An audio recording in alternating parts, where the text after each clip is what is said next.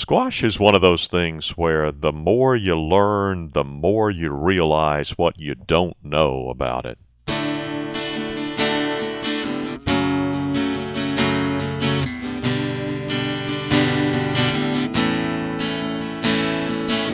Welcome to Longleaf Breeze, subsistence farmers using 3 simple principles, approaching but never reaching subsistence. It's gotta be fun while we're doing it, and we don't make all misstatements. And now, Lee and Amanda Borden.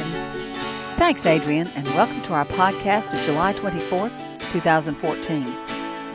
Yes, we've decided to talk today about what we're learning about squash. We're putting that in the continuing category because we can't.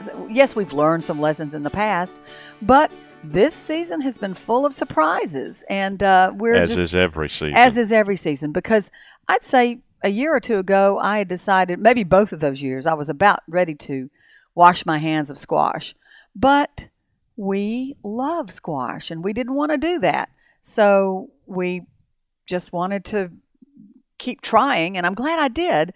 Let's go back 5 years to our very first garden. And we say this because it might be other people's experience as well. The first year was our best. Not in terms of quantity. I really didn't plant that much squash, but what I did plant came to fruition. I got nice, healthy squash, and I was giving it away to people. I had plenty, even just from a few plants. And we didn't have pest problems, and now I know why, because they had not discovered us yet. Those little buggers were out there waiting, but by the next year, squash bugs and squash vine borers both became a persistent problem. And that we have since learned is very typical. The chances are your first year growing squash is likely to be one of your best, if not your best. From then on, the pests have found you, and they will torment you as they are tormenting us. But we're sort of learning some things we can do to minimize the damage. And we love squash, so we're not going to give up. We keep hammering away at it, trying to figure out ways to do it a little better and a little better and a little better. And a reminder, we are still organic. You know, we have a friend who said after he lost his entire crop to squash bugs one year, he said, I'm just going to start using 7. And I thought, well, that's not an option for me. I'm not going to. In fact, the one time, 3 years ago, I sprayed some neem oil on the plant. I felt completely guilty because I thought, oh dear, what other good insect might not make it through. So we're organic, and we're trying the approach of, we'll talk about some of our specific approaches. And we continue to be hopeful that if we are patient, there will be some predators who find the squash bugs and squash vine borers. And, who knows? One of the things you're going to talk about is the fact that we've not had a great deal of damage from squash bugs this year. One option, one explanation is we've moved everything around. Another explanation is the predators have found them. Possibly. There aren't very many known predators, if any. Well, there's a very small wasp. That's true. That's what I'm saying. There aren't many. There are not bugs, many. So. But and I had not seen these wasps in the past, so I don't know if that's the explanation. But and maybe we'll start there by saying this year, I did try to follow my own advice of planting early. I got them out, got the squash plants out in a timely manner. That's an important part of our strategy now, and some years we do it better than others, but there's not a year when planting early wouldn't have been a good idea. Right, and we have talked about this on a previous podcast, I believe, but one reason that first bed of squash went in early is that was intended to be a trap crop. That was intended to be a bed that existed solely for the purpose of attracting squash bugs, squash vine borers, whatever's out there, so that I could then, since we're organic, I'm not spraying, I'm going to go and manually kill off the bugs or by some means eliminate them as much as possible from those plants, and thereby keep their population numbers down, and then plant my target crop, so that the first crop's established and as a sacrificial as a lamb. sacrificial lamb, right? So that I can get the pests on that one, kill them off, and then free up the other bed to be healthy. And so that was what happened. I planted some Blue Hubbard squash seeds. Blue Hubbard squash is supposed to be one of the, I guess it's sort of like nectar of the gods to vine borers and squash bugs, to attract these. And sure enough, they've been very susceptible to vine borer. However, what happened is that I didn't get a whole lot of those. I didn't think I had good enough germination. Turns out I had plenty because the plants are huge. But I started seeing some bare spots where I thought, I could use another squash plant there. So I went out and bought a cell pack of straight neck squash and a cell pack of yellow crookneck. Both of these are not recommended varieties because they don't have vine borer resistance. They're not bred that way. And they also, in the past, I've just had terrible luck with squash bugs getting them. So I thought, well, good, I'll add this to the trap crop. Here we are, late July. Those plants, with some exceptions, I've had to pull a couple. That is the trap crop plants. The trap crop plants are still producing, and I'm getting straight neck squash that are just beautiful, pretty persistent in their production, and and some crookneck. And meanwhile, we have Blue Hubbard squash. Never tasted any before, but those plants are alive and producing. So it's a good story. And talk a little bit about straight neck versus crook neck. Well, visually, it's exactly what you would expect. The straight neck they've like a bulbous zucchini. Yeah, it's more bulbous, and it's except it's not a zucchini; it's a yellow squash. And this year they have been a tender. They have a tender skin. My crookneck, for some reason. Maybe it's just the variety or something. I don't know. When I bought them from the store, it didn't say anything about there being a particular variety that has a tough skin, but they have had tougher skins, and in some cases I've had to peel them. I try to pick them when they're kind of small, and I've noticed they're a lot more tender that way. But anyway, they're both doing fine. Meanwhile, that's the trap crop. Yes, I have had vine borer damage, and I've slit a few stalks, as I've done in the past. Take my utility knife, slit it, try to find the vine borer itself. Sometimes I'm successful, sometimes not. Then after that little operation, I bury the slit vine under some soil, water it in, and it's developed new roots, I'm assuming, and the plant has stayed healthy and alive and producing. Meanwhile, trap crop sitting there. Next to it, I plant my target crop bed. Mixed results on that. Yeah, it's done okay, but not as well as the trap crop bed. Right. That's what's interesting. And, of course, the jury's still out on some of that because a lot of what I planted was a winter squash variety. I planted some Waltham butternut and some spaghetti squash, and it takes much longer for those plants, those fruits to mature. And we've seen some good-looking spaghetti squash developing. Yeah, they're coming along.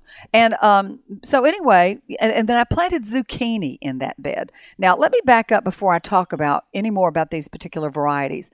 And I know that we've had some podcasts in the past when we talked about adapting to your region and adapting to disease, planting to avoid disease. And also, there are varieties of squash that you can plant that are more resistant to vine borer. And I mentioned that a second ago. Let's be specific. There are two, and I credit Southern Exposure Seed Catalog for giving me this information. C. pepo and C. maxima species are susceptible to vine borers. And unfortunately, the yellow squashes and zucchini fall into the pepo category, so they're not. Okay, this is sounding intimidating enough. Let me just interject and say I'm going to ask you to provide that to me in written form so we can add it to the show notes page. I will.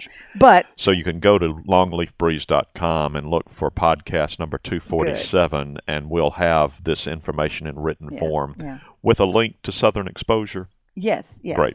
And because they're warning you, when you order the seeds, all right, if you've got vine borers, these two are not susceptible. And, not everybody's organic. So maybe they're willing to spray, and that's fine. I'm not, so I've thought, well, I should avoid those. But again, like we said, I really wanted some yellow squash, so I put them out.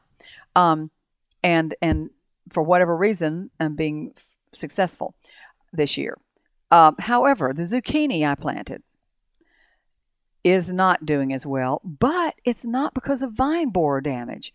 They get blossom end rot. And more about that in a minute, because I want to continue what I was saying about the susceptibility to vine borers. There are two species of squash that are less susceptible, and included in that, and I'll dispense with the Latin terms because let's put it at least the dialogue of this in terms people can understand readily. Ever heard of a tan cheese pumpkin? That's one that falls into the category of resistant. So if you're going to plant pumpkins, plant tan cheese. If you're going to plant a squash, plant a butternut or a trombosino. These are squash types that are more resistant to vine borer. I'm sure they're wonderful, and I did plant some butternut. But if you want summer squash like zucchini and yellow squash, then you've got this C. pepo variety that is going to be not resistant. Yeah. All right, now back to the zucchini. Not having vine borer problems, but it's getting blossom end rot. What's going on with that? Just like you have blossom end rot on tomatoes. Yeah. I mean, it's the same phenomenon. Is if it's happening to your produce or to your fruit, look at it. If it's where the blossom was, that end, if it kind of seems to be rotting from that end in toward the rest of the fruit. And in fact, I pulled a zucchini yesterday. It was just completely useless. I had to in fact, you should remove any fruit you see that's like that. Take it off the plant and get rid of it. You don't want to leave it on there. But that is not a disease. It's not a pest. It's a physiological problem with it's sort of like it is in tomato, very much the same calcium phenomenon. Uptake issue. It's calcium uptake, and it's usually in our area not due to your actual need to supply more calcium. It could be low pH in your soil, that is acidic soil, and most commonly uneven watering. And so either drought or too much moisture. Or a combination of the two. Or a combination of the two. Now, here's the question with my zucchini. Why do I have blossom end rot when I've got it? It's sitting there planted in amongst all the other plants that are doing just fine, and we have everything on drip, so it's getting the same level and consistency of moisture that every other squash in the bed is, and it's getting the same amount of rainfall, the same sun, the same, so I don't have an answer, and I wonder if airflow is an issue. Except that it seems to be species specific. Well, it's plant specific. That one plant is the one that's having the problem. All right. And we have a friend who has a similar issue with some of his, that he's got some plants that are developing that and some that aren't. So I'm still looking into that, but I know that it is blossom end rot that's causing the zucchini problem. And another interesting phenomenon is the first few zucchinis, maybe the first two, were fine. They were a weird shape. I mean, like one end of it was a little smaller, as if, it wasn't a pretty typical zucchini shape. So clearly the problem it started out minor and it's gotten much more severe. Okay. So I'll keep an eye on that. Now I'm going to change the subject because we need to move on. Yeah. Another strategy I wanted to ask you about is planting a round of squash midsummer. I don't know that we've what kind of results have we had when we do that? We will find out, because I've done this in the past, and provided you've got enough time for the fruit to come on prior to the getting too cold, first frost, you should do fine. If you were willing to allocate one entire bed to a midsummer round of squash, then you could exclude the pests until the blossoms develop, and that might have an impact. Well, the way I planted my midsummer garden or squash is in a Three Sisters. So because it has corn involved, and corn gets tall, I can't really, Yeah. cover it up. And we've talked about this previously in the season. I've decided to go back to a Three Sisters design. I've got 2 different beds, experimenting with it to see. And one thing, we're not talking Three Sisters here necessarily. And for those of you unfamiliar with the term, that's where you plant corn, beans, and squash together. It's an Indian tradition. And we'll keep working at it, but I have to confess that right now we can't tell you that we've had good results from Three Sisters. Mostly it's the corn. We're just committed to continuing to work with it to see if we might make it function. It's mostly my corn. The corn is not doing well, and it fell over, and the beans now are sprawling all over the ground because of that. So that's in the first Three Sisters garden. In my second one, I've planted more squash and pumpkins. And this is a later garden. It's a later garden. I just planted it last week. And so we will find out how well those squash plants do. I know a lot of people don't plant their pumpkins until July because your target for maturity is Halloween, so you plant it later. But it's, as you said, probably we would get healthier plants planting early and get ahead of the pests. Yeah. One of the things we've learned is the importance of keeping squash moving around. A fresh location makes all the difference. If you try to plant squash in the same location, the bugs, the borers, they all take up residence in your bed, and they're just as delighted as they can be to see it all and come right back. And we saw that illustrated for us out on the orchard floor where we've got a compost volunteer. It looks like some kind of winter squash or pumpkin. We're not quite sure what it is. And it could have even crossed. We're just not sure what we're going to have. Cross, could be a bastard cucurbit. But we're watching it, and right now the plant and the fruit are seemingly very healthy. So that's going to be a neat little experiment. And the other thing about that is it's not on any kind of drip line. So no, this is had undripped. Yeah, and we had unirrigated. A dry spell a couple of weeks ago when it just sat out there and baked along with everything else. Right. So, but it seems to be holding up okay. Mm-hmm. So we can't say that we've solved all the problems of growing squash. We're just entering a new chapter in our learning, really. But we love it, and why don't we finish up by talking about some of the ways we like to cook it. I love to make squash casserole. Your squash casserole is wonderful. It's a very rather healthy squash casserole. It doesn't have a lot of fat and that sort of thing. It's a Sugar Busters recipe, and it does have some Parmesan cheese and some butter in it, but not overwhelmingly. And you just layer squash and tomato, and you can include onion if you want to, and then, like I said, some cheese and butter. Onion. Yeah, he likes onion. And then you can stir fry it. Of course, we had a really good stir fry. Stir frying is sort of our mainstay way of preparing squash, and we normally will stir fry it with some onion, and that's good. We've cooked squash in the sun oven, and that's worked out well. Yeah. We've not been big fans of boiling squash. To me, boiled squash is too mushy.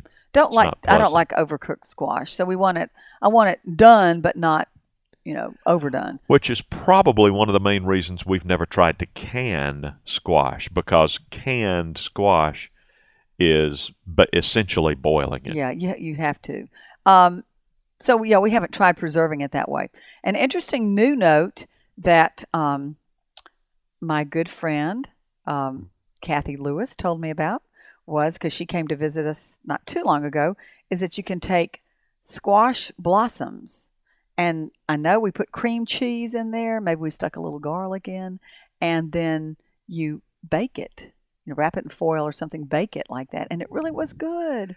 Yeah, and I hear all that, and I'm game to try it on occasion, but for me, taking squash blossoms, healthy squash blossoms, and cooking them that way, it's a little like killing the goose that laid the golden egg. I really want the squash blossom to be pollinated and to fruit. Well, but when it's done, it falls off the plant like the male blossom. So, I'm not saying take a healthy one off. I'm saying one that naturally falls to the ground. No, you wouldn't want to. That wouldn't be any good. It's got to be fresh. I've seen fresh ones fall off. If a fresh one falls off, I'm going to cook it. I'm not going to waste it. But anyway, jury's out on that let's one. acknowledge that squash blossoms are a delicacy, and they are entirely edible, just like the other fruit that comes off the plant. So that's something that we want people to know, and that they are tasty. Well, I think that's all we have time for today, but we wish all of you luck with squash planting. And as you said, we'll put something on the show notes page about the borer-resistant varieties of squash so that you can increase your chance of success. Have a great week, and we look forward to catching up with you next time. You've been listening to Longleaf Breeze with Lee and Amanda Borden. You can call the farm at 334-625-8682. Send email to letters@longleafbreeze.com. Our address is P.O. Box 780446, Tallahassee, Alabama 36078. Visit us at longleafbreeze.com to learn more about the farm, to browse our archive, and to look over our planting database. You can also read the daily farm log and check in with Lee and Amanda. That's longleafbreeze.com.